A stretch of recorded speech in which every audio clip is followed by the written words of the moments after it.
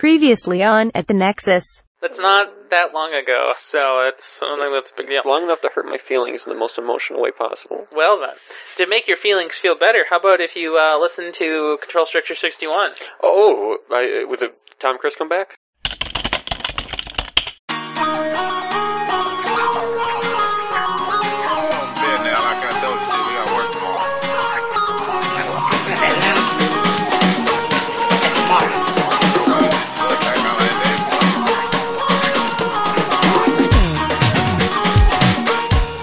Hello everyone, this is Control Structure episode 62 for June 4th, 2014.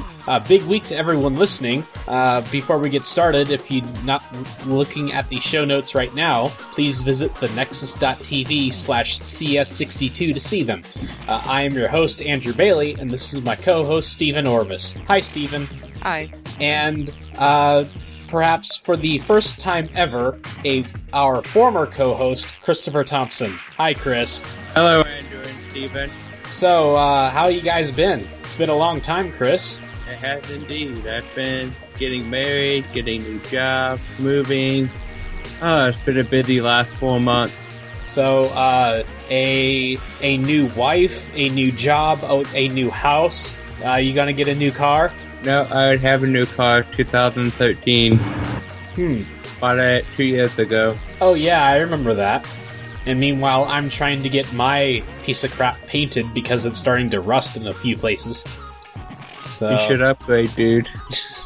So yeah, Steve, how's your week been? It's been busy, taking that online class for Software as a Service, so I've been staying up late at night trying to get the homework done. I got the homework all done, though, before the podcast, so I only have the quiz left.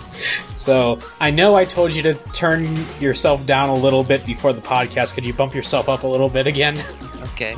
So, anyways, I've been going through some Kickstarters, but let's step back for a little bit and, remember, have you guys ever played Scrabble? Yeah. Yes. So, you ever noticed, especially in Scrabble, that some specific letters appear in certain places in words? Yes. So, yeah, apparently it's true, and there's some analysis has been done, and it turns out that B, J, P, and Q, and even W are far more likely to occur towards the beginning of words, whereas, let's see, Y and E are, and a little bit of S, usually occur towards the end of words. So you know what you could do with the statistics? You could kind of use it as a rule of the thumb to arrange letters that you have. Yeah. Likely combination that fit a word, and then see if it's close. So, and I guess this sort of explains the problem that many people have with the letter Z, in that they try to think of words with the letter Z in them, but can only think of words that begin with Z, which it's not really too many. Zoo, zeal, and zest, and that's pretty much it. So apparently Z occurs sort of like the middle towards the end, but not at the very end. That's really bizarre. So, yeah, I found this kind of interesting. So, yeah, have at it. So, hey, I mentioned some Kickstarters. Well, not specifically a Kickstarter. Star Citizen, the Arena Commander, or the dogfighting module has finally been released. It was this morning, I believe, and I fired up my launcher client a couple of hours ago, and it's been crunching it for about 2 hours or so, downloading and actually installing it. So, yeah, I can't wait to try this out. And, because up until now it's pretty much been a space garage. So, now you can go outside and shoot at things, hopefully. Cool. Or else you'll crash into an asteroid and die. I remember when they demoed this at E3, that was pretty much one of the problems that they had. And each time that they needed to restart it, everyone was chanting helmet, helmet, helmet, because apparently the animation for getting into this particular spaceship, the guy had a helmet that he would swing around and put on. So they all wanted to see the helmet. Yes, and it happened like 3 or 4 times. So another Kickstarter, Road Redemption. The improved alpha version is now available, and for the first time with keyboard controls. And you may recall that with my old computer that I built, I bought a game called Road Rash, which is about 20 years old. And it's, a motorcycle racing combat game. And Road Redemption is pretty much that, but, made 20 years later. And the latest alpha version has like not the first 10 levels, but just 10 levels in general. And I played through all that twice yesterday, and I was laughing for most of the time, because there's crazy stuff in there. Like starting at like the midpoint stuff just pretty much goes crazy. Like it starts out with like cars in every lane almost, and just at random, one will be going the other way, and it will just result in these huge crashes. Another one, where the cars just rain down on the road, just falling from the sky.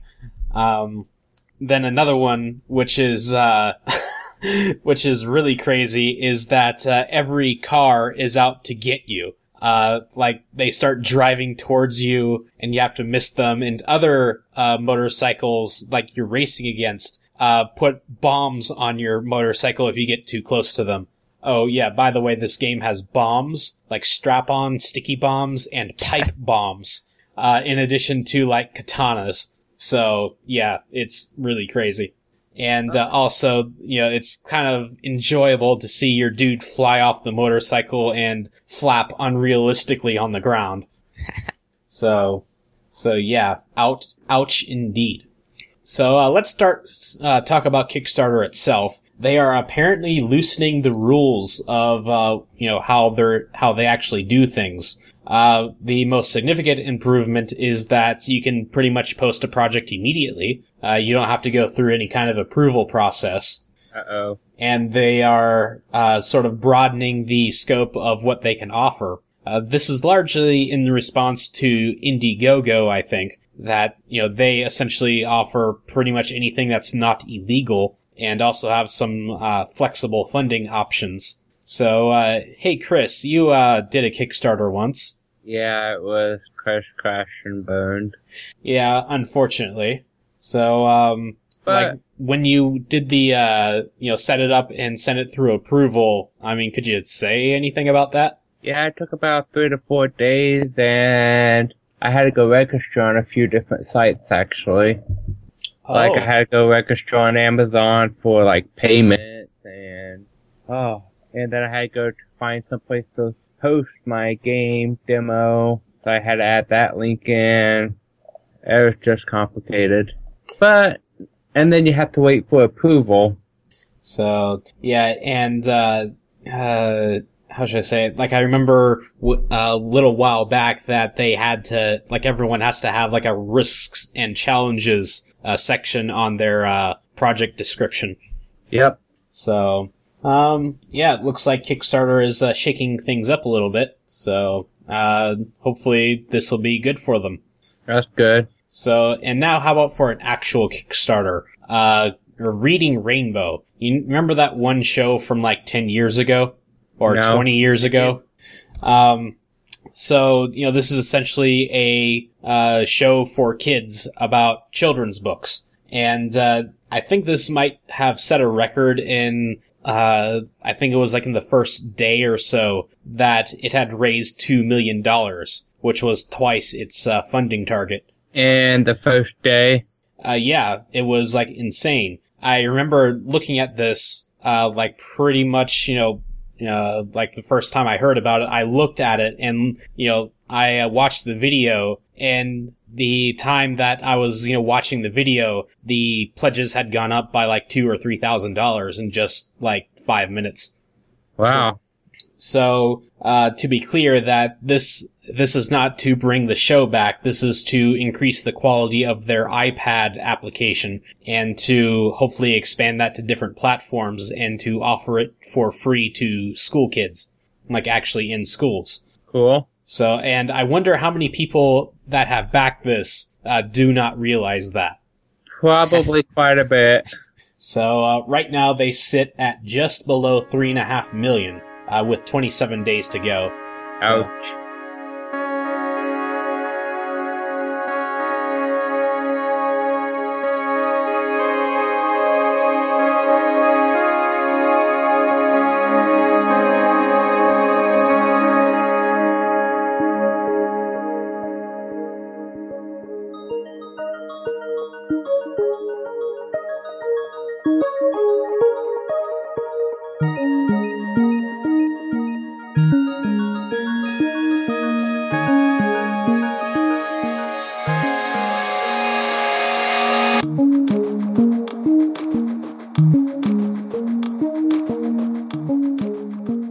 Raspberry?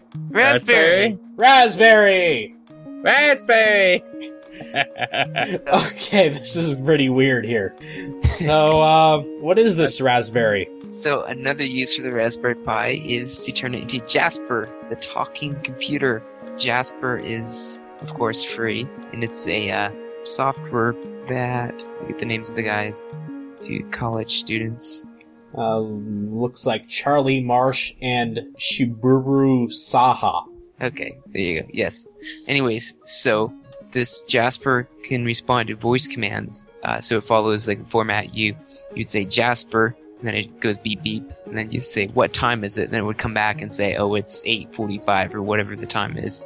They can do other things like the weather and check your email and the news and remind you of birthdays and things like that. But the most interesting part of it is it's built very easy to plug in modules, so you can write your own modules in Python and plug in and make it do other things. So if you have a custom application, you can make it drive it, or right now I'm thinking of, remember how I had the weather, the temperature sensor on my Raspberry Pi? Yeah. So something like this, I could plug in to the API, and then I could like command my Pi and be like, what is the temperature outside, and it could go and access the temperature sensor and read off the temperature to me.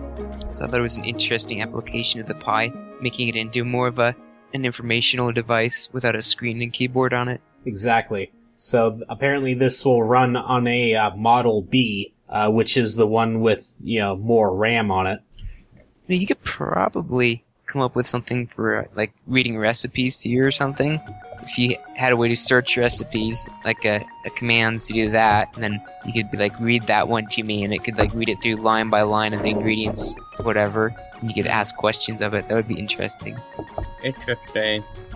So that sounds pretty cool, literally. Yes. I was trying to download the image file a few minutes back, but then you guys started breaking up and it wasn't going so well, so I paused the download.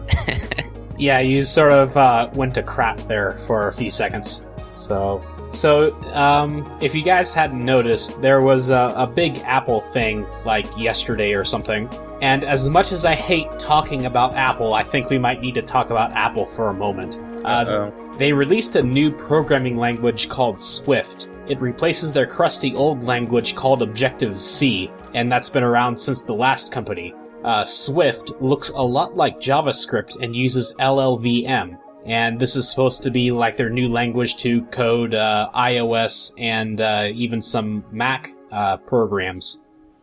So this uses the LLVM, formerly the low-level virtual machine, which is like sort of, like a, I suppose it's sort of like the .NET runtime or something like that. But yeah, it's generally, a object-oriented, garbage-collected stuff like that. So, this is big news for everyone in the Apple world, and it should be coming there pretty soon. So, Cool. So yeah, none of us have ever really programmed for Apple hardware before, so we're sort of not really in the loop on this. But hey, something that we might all be in the loop on is Linux. Linux Mint 17 has been released, and the big thing with this, it looks like, is their new long-term release or support strategy. So until 2016, this and all future releases until 2016 will use this as a code base or like a package base. So in theory, it should be easier to upgrade from this, and they won't start on a new base until then. So, Steven, have you ever run Linux Mint? I did used to run Linux Mint all the time. That was my live Linux on my flash drive. Then that flash drive broke. It broke. So I haven't been running. I don't have a live CD of a live flash drive of Linux anymore that I carry around on my keychain. So, what's your preferred distribution nowadays? I went to Ubuntu in college, and I kind of liked it, and I've stuck with it, even through Unity and everything. So right now, that's what I like. Mint was very pretty, and it was more Windows-like. So back when I was more into Windows, it was a good transitional operating system. But at this point in time, I kind of like Ubuntu just because it's standard. So you have a lot of things for it and support for it.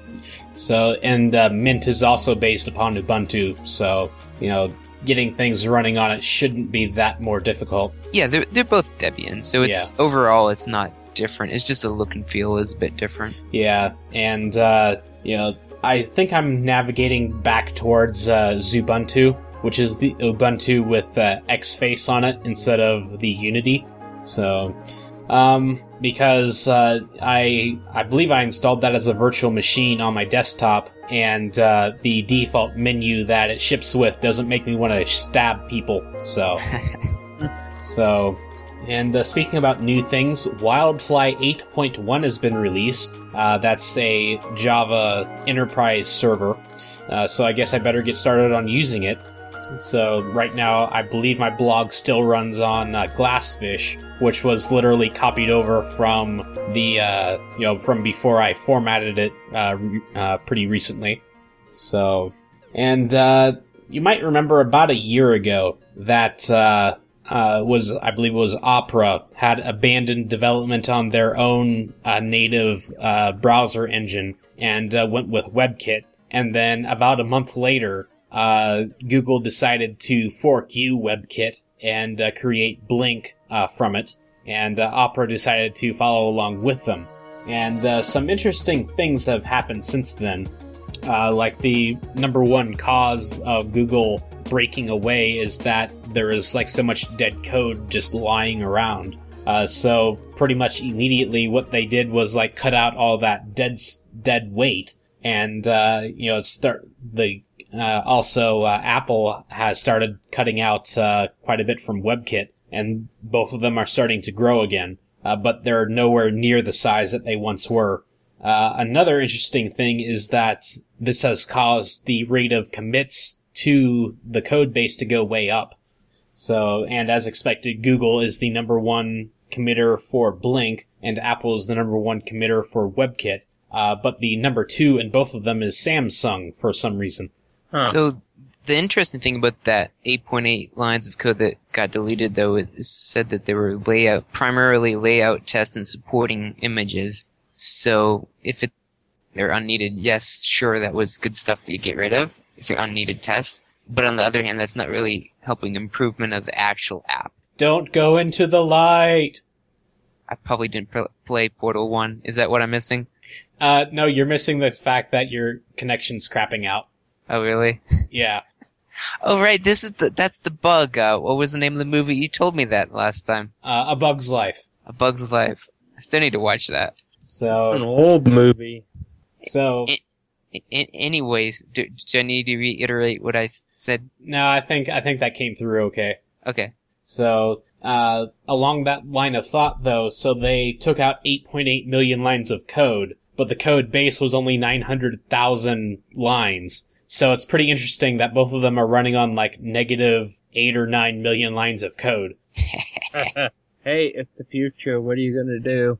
So, and, it's pretty much to the point where Chrome renders in the past, or the future or something. Or no, yeah, it renders things in the past, so it's available immediately. Interesting. At least that's how I remember thinking, like, whenever Chrome version, 8 came out. And they're like, like page render speeds went from 2.3 seconds to 0.8 seconds or something. and like pretty soon they're going to be rendering in the past. And then like a few versions later, like it was like actually like pre-caching the links that you were likely to click on. So Already rendering them. yes, they were rendering it in the past soon after that. Wow. There goes your data plan. So, This is true. at least if you're on especially if you're on a mobile phone. Mm-hmm. So, hey, speaking of data plans, you know what also contributes to data plan usage?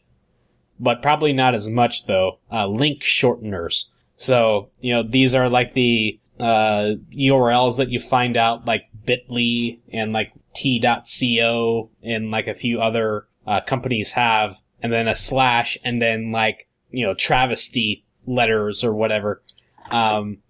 So apparently what's been going on of recently is that, one shortener points to another shortener, which points to another, and it bounces around like anywhere between 5 and 10, maybe even 12 times.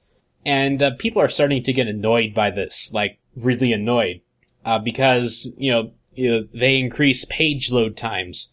And especially in the industry that I'm in, e-commerce, time is money, like literally.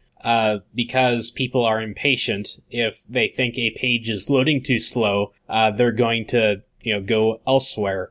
This has happened to pretty much everyone who's used the web. Yep. In the article, he had given an example of some of the time that it had taken to load something, and it was like 3 seconds. Yeah. By the time it bounced around back and forth. So, like this particularly egregious example that it bounces around like 5 shorteners before it even reaches the destination where it's supposed to be at. And, it also tabulates up the requests, the DNS requests to figure out what's the IP address, and then the HTTP latency, the TCP handshake and all of that. And, adds up to anywhere from 2 to 3 seconds. And if this is all on like a continent or two away, it could easily end up being like 10 seconds. So that reminded me of the software as a service class I'm taking. We're doing a REST service, and they were remembering like some settings. Then they were saying, "Oh, well, when it comes to this you just like blanked out there." Should I start from the beginning? You mentioned REST service. Why is my connection so bad today? I'm here. Ha ha ha. I paused my download. You might want to turn off your camera just to try something. Okay. How's that? Any Okay. better? Well, go on. It'll probably get better over time. So, you mentioned you're making a REST service? Right. So we were making a REST service for the homework assignment, and it said that we were storing some settings from the user, how like they sorted the page in the session variable. And it was saying, oh, well, since we are changing how the page works, we should redirect and put that session data. And it just kind of, it reminded me of that, because it's like, okay, so I'm going to redirect the page a whole another time after it came all the way back to the web server. Then I'm going to redirect it again. So that's going to add like another, part of a second to it. So It kind of reminded me of that. So where were you putting the settings? What's that? Where were you putting those settings? It was into the session variable. It was a Ruby on Rails app. Okay. So it was like storing which direction the user had a list sorted, so they go away from that page, then come back, and we'd show the list sorted the way they left it. So they were saying, well, since the link coming back is, even though they just hit the home page, we should redirect back and put the other stuff into the link so that if they bookmark the page or something, so it still comes to the same spot. And you do have to redirect again, and it's like another page load. Exactly. So, Scott Hanselman has also been annoyed by this, and he points out a very, how should I say, important fact that these are all points of failure. So, for instance, he has another example. Okay, so you're back, Steve? Yes, I am back. Okay. This is a beep or something every time I go away. So, Scott Hanselman here gives another example of a request bouncing back around 7 or so times, and he's saying that these are points of failure, because if one of these goes down, or goes out of business, it means that all of your links are now broken. So, this is, something that apparently no one's even thought of. We need marketing research and analytics on these, who's clicking on these links. But, how should I say, they're not realizing that this is kind of, bad for, bad design. So, have you guys ever had to deal with, services going down? I've seen the shortened URLs before go bad, and it's definitely an issue because it can come up overnight. It's so easy for someone to become one of these services. That also means that it's likely that they might just die just as fast. So, we're Google users, so yeah, we've had things disappear on us before. So, anyways, so I haven't ever come across this term, Cobra effect. It's Cobra effect is when a supposed solution to any problem, is implemented, but in reality it actually makes it worse. This was actually actually named for cobras. Back when the British were ruling India, they realized that cobras are kind of bad. So they offered a reward for, all the dead cobras. Someone goes out, kills a cobra, and reduces their population. And they would, be rewarded for this. So people eventually figured out to game the system. They would raise cobras and then kill them to get the reward. So the British figured this out and ended the program. So people are like, why am I keeping these poisonous snakes for? And they release them into the wild, therefore driving up the, cobra population. So you can see how that's a bad thing, right? Yes. In explanation, it made me wonder why people hadn't done that with the coyotes and other things the U.S. has had in the past. Yeah. So in an effort to increase security, some sites have apparently are going around to disable paste on password fields. It is one such Cobra effect. So this is, pretty obvious in that, if you use a password manager, you can't exactly, paste in your new fabulous randomly generated password, into these fields. So, this is, kind of, like a reverse practice. It's like, oh, you have to type them in now. Well, the best passwords are the ones that you don't have to type in, and you don't even know them. Agreed. So, I've come across this, I think, on Battle.net. Has anyone else come across this? I have seen websites before, and I remember it was incredibly annoying because, yes, I was using KeyPass. Okay, annoyed, you just dropped out again. Okay, the connection is really bad. So, is it back? Websites... I turned off my video to see if that helps your streaming. Okay. Me too.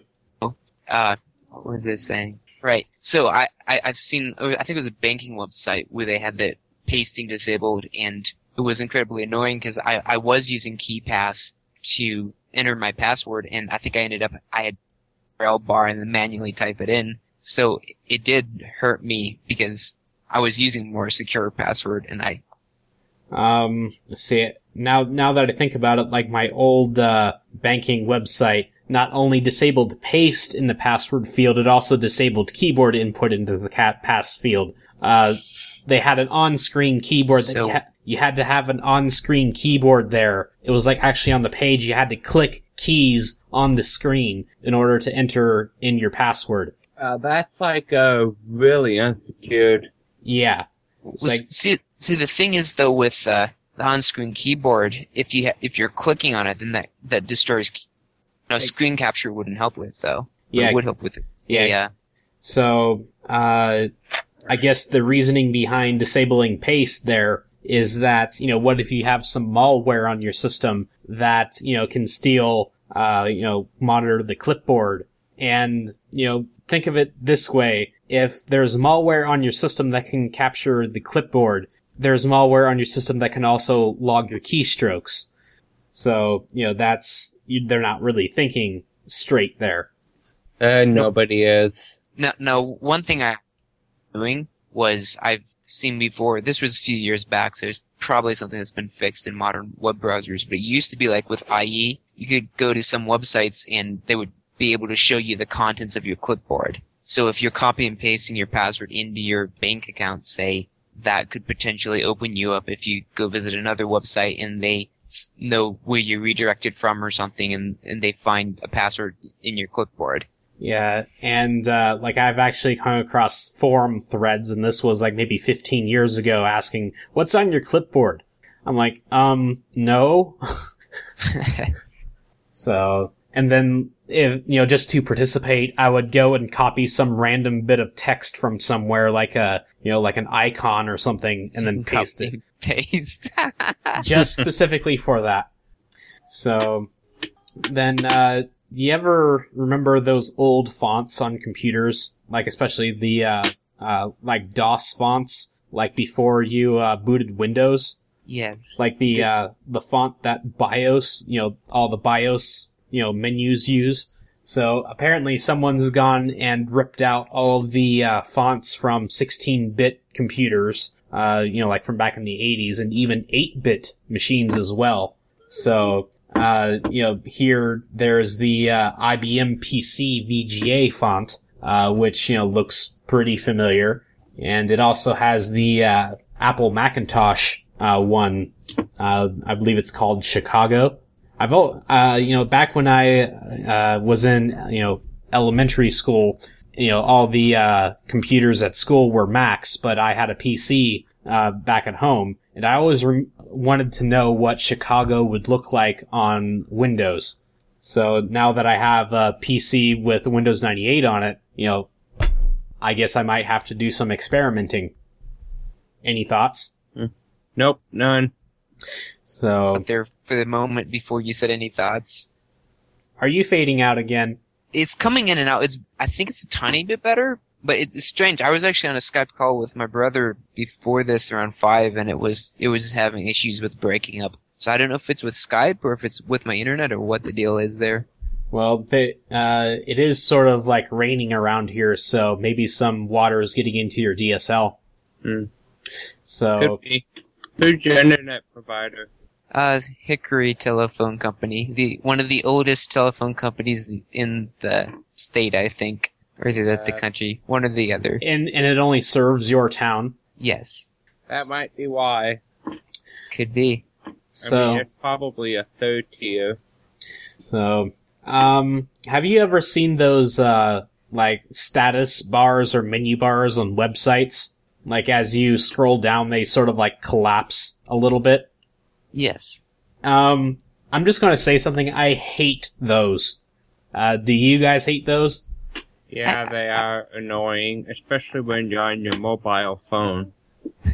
I tend to find that I don't normally use bars, find it convenient to use them. I still scroll up out of habit, or I'll hit page up or something, or go to the home. Stand by for garbage truck.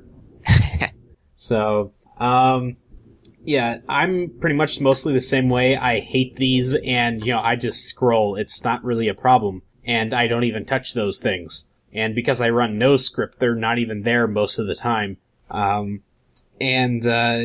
Ironically, what you said there, Chris, about mobile devices, that's pretty much what they're, supposed to be designed for. But, I can't see myself using it even there.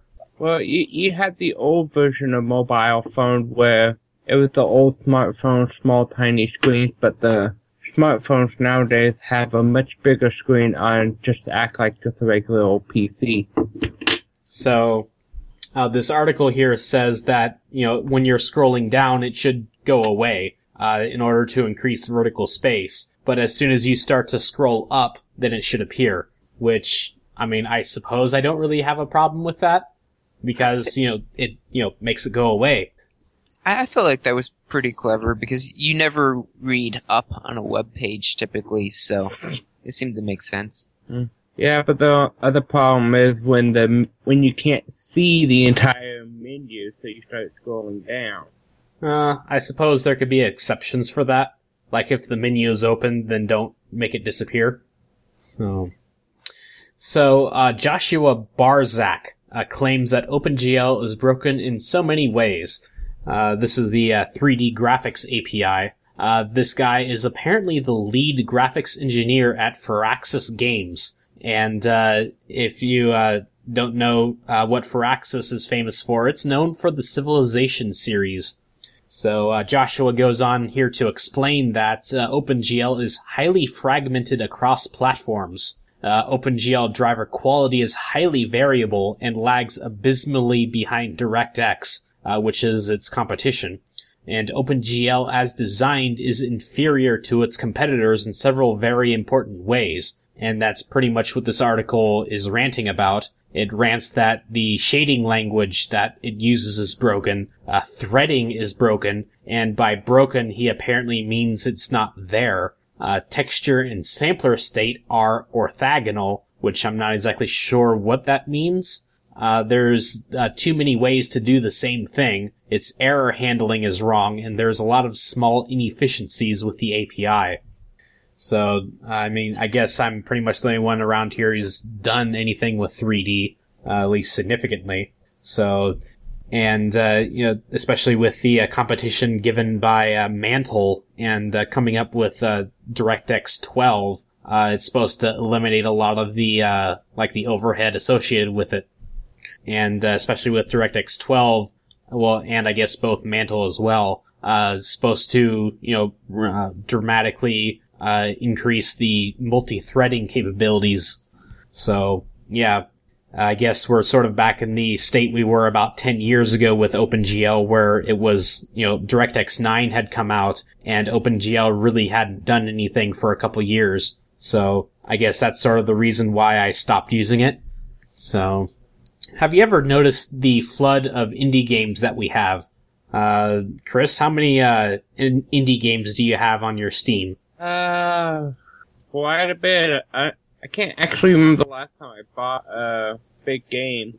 So I mean, I got Star Citizen, I got Minecraft, I got Titan Attacks, Planet Explorers. So, have you ever bought a Humble Bundle? Sadly, no. Okay. Well, I pretty much blame the Humble Bundles for the reason that I have not played or touched 80% of my Steam library. And then with all the Steam sales and actually the Humble store, that indie games are being released for really cheap, and they're pretty much multiplying like termites. It's great, but this guy Jeff Vogel here says that it's unhealthy. And it may produce a market bubble. He states that the indie game market is a race to the bottom, but this is contrasted with AAA studios that spend themselves into bankruptcy trying to make their sequels bigger, better, and flashier. So, let's see. He goes on this really depressing article, but he has cute animal pictures to decorate it with. He does. So he asserts that, there's a flood of indie games coming onto the market, but the overall, pool of money that these people are competing for has not really grown as dramatically. So they're each competing for a smaller and smaller part of the pie. So, and he's, essentially saying that, we're all dooming each other. It's sort of like a tragedy of the commons. Andrew, in this article it says this wouldn't be a problem if there were a demand, but there's not. After all, almost 40% of games bought on Steam don't get tried. So, at least in my particular example, it's about twice that. Yep. So, I guess this is more of an ideal. It's a lot healthier than it was like maybe 10 years ago, in which, there was only, the big studio releases. And that's pretty much what everyone played. Correct. So, but then again, we really didn't have all those gray, like muscle-bound Space Marine bro shooters quite back then yet. So, we had a lot of good games back then. So, yeah, and games were just more colorful back then too. Correct. And they really didn't look like crap. So, they had just stopped looking like crap. So, how many APIs have you guys used? Have you ever felt like you were going to stab someone when you used it? You mean like Eclipse? I mean, have you ever used the Eclipse API before? Well, in college. Well, we use the IDE in college. I think I had the wrong term for API. The Application Programming Interface. So I have used APIs, and contrary to where you want me to go with this, the one I used actually was very excellent. It was for a company called Cover My Meds. They do like verification, like when an insurance claim fails, you can send them the claim, and then they like reach out to the doctor or the insurance company or the patient to get the information to make the claim work. And so they actually have a very nice API. So, and I guess it's not necessarily the API, but rather the tooling around the API, like all these SOAP, like all the SOAP stuff with the XML. It's sometimes a pain in the butt. I remember back on one of my previous jobs that with the cell phone tower company, that there was, I think it was with the FAA, like whenever a light goes out on a tower, that the FAA needs to know about it within like 30 minutes. So like one of my projects there was to create I think it was a RESTful service that would call the FAA with their XML API, and the tooling around that was just a headache. Just, it's not even really, trying to navigate through their committee designed XML. It was, just wrestling with the local Java API for that caused me pain. Let's see. And then a more recent example would be payment processors. I think it was like one payment processor that their API was just a bunch of URL parameters, just over HTTP. That was pretty nice. And I think another one did a SOAP, XML thing. But the tooling in my platform is a lot better. So it doesn't bug me as much. I feel like half of it is what's around how your service works, like the documentation, examples, and like customer service. So like to Cover My Meds, they have example code up on GitHub in different languages calling it. So it's like you can pretty much copy what you're using. Then they have excellent documentation, and their customer service is really fast at getting back to you. So it would be annoying if like any of those weren't there. Just one of those missing would make it seem like a bad API, but since all the pieces are there together, it makes it easy to consume the service because you have the information you need. Yeah, I remember the FAA one. They didn't have any examples or anything like that. Yeah, that's the toughest thing, to figure out what's supposed to go in there. So, you can sort of like look at the parameters and sort of like figure out, what's going on. And then it's like, okay, well, we need this data that comes out of it. So, yeah, I guess that would be like, a main gripe about that. But, it's a government agency. It's surprising that they even have a electronic notice system like that at all. So I was looking through the different slides there, and one of them on slide 72 says, developer experience, user experience applied to developers because developers are people too. So that's a pretty good explanation of the APIs, why they should be good. So, definitely, I guess I'll have to steal that term. So, let's talk about graphics for a second, once more, but hardware. 3DFX was a company back in the 1990s that pioneered 3D graphics accelerators on PC. I found a panel interview with the co-founders. They essentially talk about the history of the company, like from even before they founded it to like when it eventually got bought up by Nvidia. So they specifically go over the history starting from back when apparently all of them, or if not all of them, then most of them were working at SGI, Silicon Graphics Incorporated, like back in the 80s. The 3DFX eventually went out of business and got bought because they started competing with their add-in board partners. like, I remember back in the day that ATI used to do this, in that, they would, they wouldn't manufacture the GPUs, but, they would, design them, have someone else actually make the chips, and then get some of those chips back and put them on boards. And they would sell those boards as, like, their own. And, like, some of the other chips went to, a couple other companies that would, customize it a little bit. So apparently when 3DFX did that, they handled it pretty bad, and ATI eventually stopped making their own boards as well. So I guess that's a lesson in business there. So why would you want to put these put this company's chips on your boards when they too put chips on boards as well, and they would be competing with you?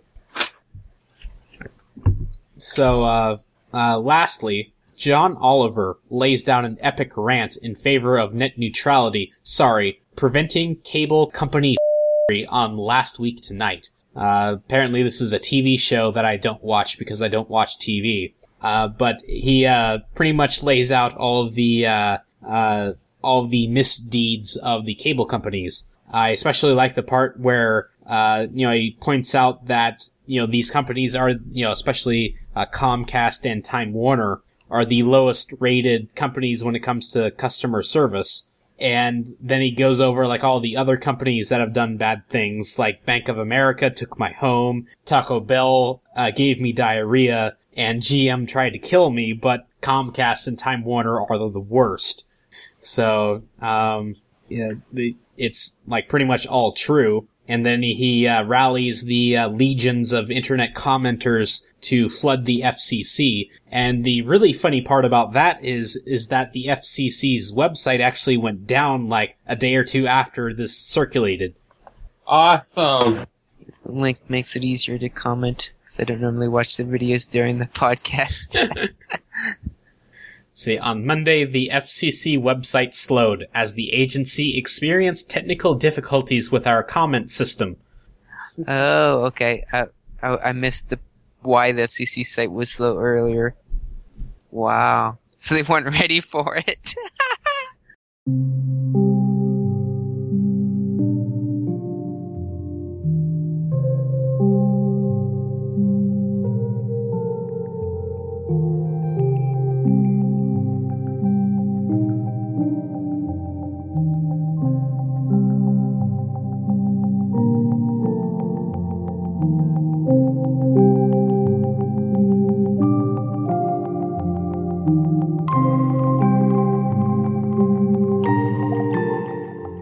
I was using Cucumber, and have you used Cucumber with the kind of like the plain text user stories? No. Okay, so basically you set up these features, and in a feature it has scenarios that's tested for a feature. So maybe a feature might be when I go to the movies page as the user, I should be able to sort the movies so that I can quickly find the movie I want or something like that. So then you would have a scenario. It's like, given I'm on the home page, this is the actual code you would write. Given that I am on the home page, when the sort link, I should see A Bug's Life before some other movie. And so then you actually write those out as lines, and that's the code from a business person's point of view. So you can take like user stories, write it into Cucumber as code. Then you take those code when you run the Cucumber, and then it says, okay, we're missing the step for like clicking the sort link, for instance. So then you take that and you have a steps file. You write the definition for it, and you tell it to go click on this link on that page, and it works pretty nice because you start off plain text, so it's easy to read the tests as I run, and then it's not too difficult to make each step pass. It's really nice. Seems pretty cool. Yeah, it's very clever because it's basically you're calling a function is what it amounts to when you say when I do this or that, but it has spaces in it, and it's like I said, parentheses on it, and it's using some regex magic even within the sentence. So if I say when I click the sort button 5 times, and so it could take that 5 times out of the name essentially of this sentence and extract that data and use it in some other way within your code. It's pretty nice.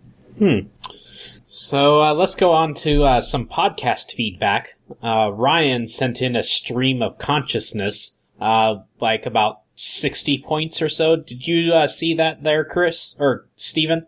I didn't... Well, I did see his feedback there.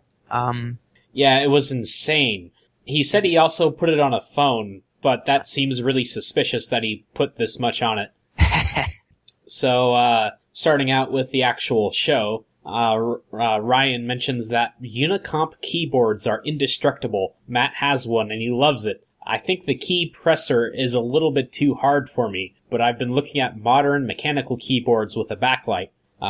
I say that I want a keyboard that's black with no key labels. Black backlights can go die in a fire. So, and given the reputation that Matt has, it's surprising that he has anything that still works. So, with the destruction that he tends to have, Ryan asks, "How's Inkscape and GIMP?" No, don't worry, I'm joking. He asks, "I'm curious as to what hardcore CSS is. I don't think of myself as an expert, but I feel like I have a decent grasp on most things. I honestly don't believe that anyone has a foolproof solution to understand how floats work 100% of the time. Just from my own experience, I don't even have a mediocre solution that works 10% of the time." So, Ryan says, "Being popular enough to have an audience, but not too popular to be overwhelmed, well, that's the best." Ross joined into the Raspberry. Ryan doesn't know what really benefits from a Xeon. He knows rendering farms love them, though. Everyone else, I think an i5 is a good enough. And as far as I know, nothing benefits much from a Xeon. It's mostly a higher binned i7 that has more cores and uses error correction memory. And it also costs about 5 times as much. Ryan likes the hack for the user directory on the hard drive. I would have done that if I had good hard drives. I'm not exactly sure what he means by good hard drives. Does he mean a Velociraptor? Or is he... Wasn't that when you were discussing the solid-state drive? Perhaps he's saying he would have done that had he had a solid-state drive, maybe? Maybe. Because that's sort of the setup that I have. I hacked the Windows install routine to put my system on the solid state, but have all my users directory and user data on the hard drive. So, Ryan says, "I reboot upon a doom clock from Windows, and it's not so bad. I like having time to get a drink." And no. What's that? I was gonna say, I forget if I mentioned this last time, and maybe that's what drove this comment. Did I tell you guys about the Windows 8 and how it forced to reboot on me the other day? Maybe. Oh, okay. Although that's something that I am aware of. Say again, you broke up. That is something that I am aware of. Okay. So yes, it's getting worse. Yeah, you just went down a little bit too. So Ryan says, "I bet advertisers love this HTTP whitelist, and SSL certificates are so expensive. Okay, is $5 per year too much? Well, how about $2?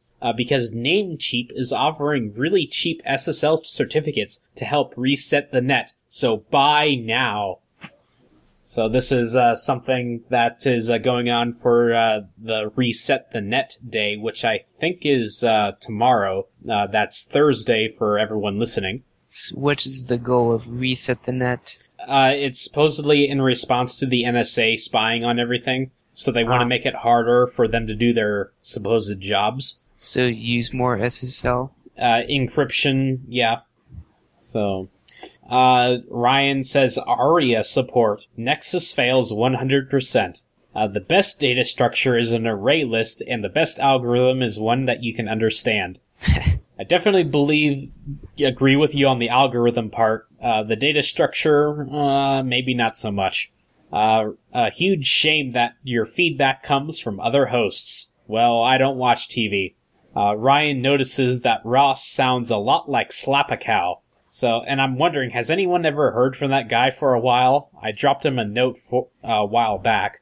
Don't even know what that is. So, Slap-a-Cow was one of our guests, like, way early on in the show. I forget, like, maybe episode 18 or so. I believe that was titled Quill Plant Waffle. Do you remember doing that, Chris? I think so, yeah. Well, yeah, that sounds about right. So, it was like where we made something disgusting and shoved it into a waffle iron. Yeah, I remember.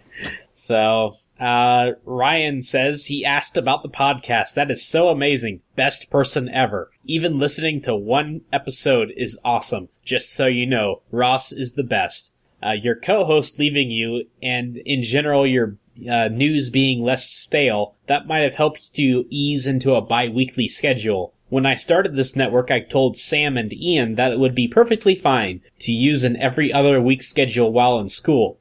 Sam decided to do every other N years, where N approaches infinity. I love how you wrote into that poster story. I remember when you sent that poster, describing the Jamie Noguchi system when I wanted Matthew to do the SciSnap show. I believe there's album art for that, but it never really got started for the show anyway. Ross's audio is amazing. He sounds better than Ian, but that might be my fault because of my low bandwidth. Ha ha ha ha, do we sound different? Ha ha ha ha. Ross has spoken into the Microsoft, channeling the ATN, how should I say, the ATN trope. Orion says, the Wii ruined the world. I agree. I dedicated myself to just Guild Wars for the most part because I agree. Keeping up was too hard and I was poor. And Ian Buck... Hold on. Why did the Wii ruin the world? Because that was... I think that Ross said that when the Wii came out, he stopped really doing games that much. And, like, focused on doing comics and, like, having a job. So, Ryan says that Ian Buck has bought too many games. Did you get Transistor by any chance? I did. I played. It's amazing, and I played an actual game. No, because I've been flash flooded with Kickstarter rewards. Ryan says, best Fringe ever, 10 out of 10. Would listen again. So if you would like us to read your feedback, go ahead and use the contact link on the Nexus.tv. And as always, today is International Backup Awareness Day, which I need to get on doing that. Hi, Mom. How you doing? And hi to everyone else listening. Special thanks to C418 for the music. I guess that's it. Do you guys have anything else? Not particularly, no, though it was great fun being back on again. Well, that's glad to know. Would you like to be on sometime again? We'll have to see. I got a busy 2 months coming up. I got people getting divorces. I have friends coming up. I have honeymoon. Oh, it's busy. Sister coming down for 2 weeks. So, let me guess, that divorce is not your divorce? Oh, thank goodness it's not mine. Not yours what?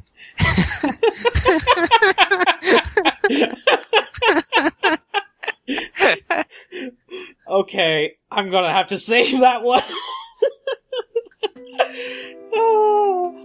So, anyways, I guess my next 2 months can't really top that. But yeah, I guess I'll be going through these Kickstarter rewards. So, and also, I think it's called Views Open. It's a website that has, like, all this, like, classical music on it, and it's all for free. And it's in conjunction with a former Kickstarter. I think it was like the free Chopin. So they want to record like everything of Chopin and release it on the site.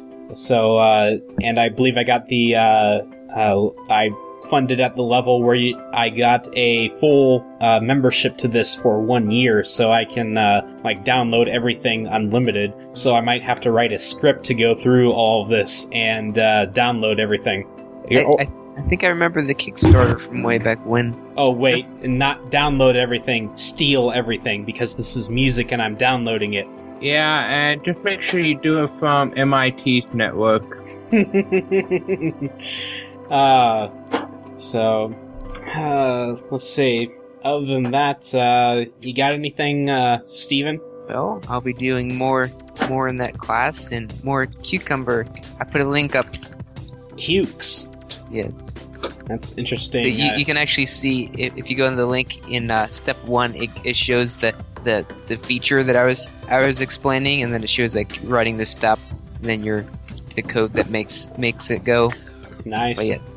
So, and then I guess me and you will continue to teach the other Chris about computer science. Yes. He's starting to get pretty good. He sent me this random text message on the weekend. It was like, oh, he was thinking for encryption of a way to encrypt things that other people wouldn't know. He was like, you know the way when you save a Word document, how it can recover it? And he's like, well, that's the answer. You could encrypt things by the time when you encrypt them at. So then I replied back, he's like, yeah, the person that decrypts it just has to know what time you encrypted it at. And then he didn't say anything back after that, so I don't know. So I have, looked at, or rather downloaded some Wikipedia articles about encryption, and I think about hash functions, hash tables. There you go. So yeah, we'll be looking at that tomorrow. I was going to ask you something relative to meeting Chris tomorrow.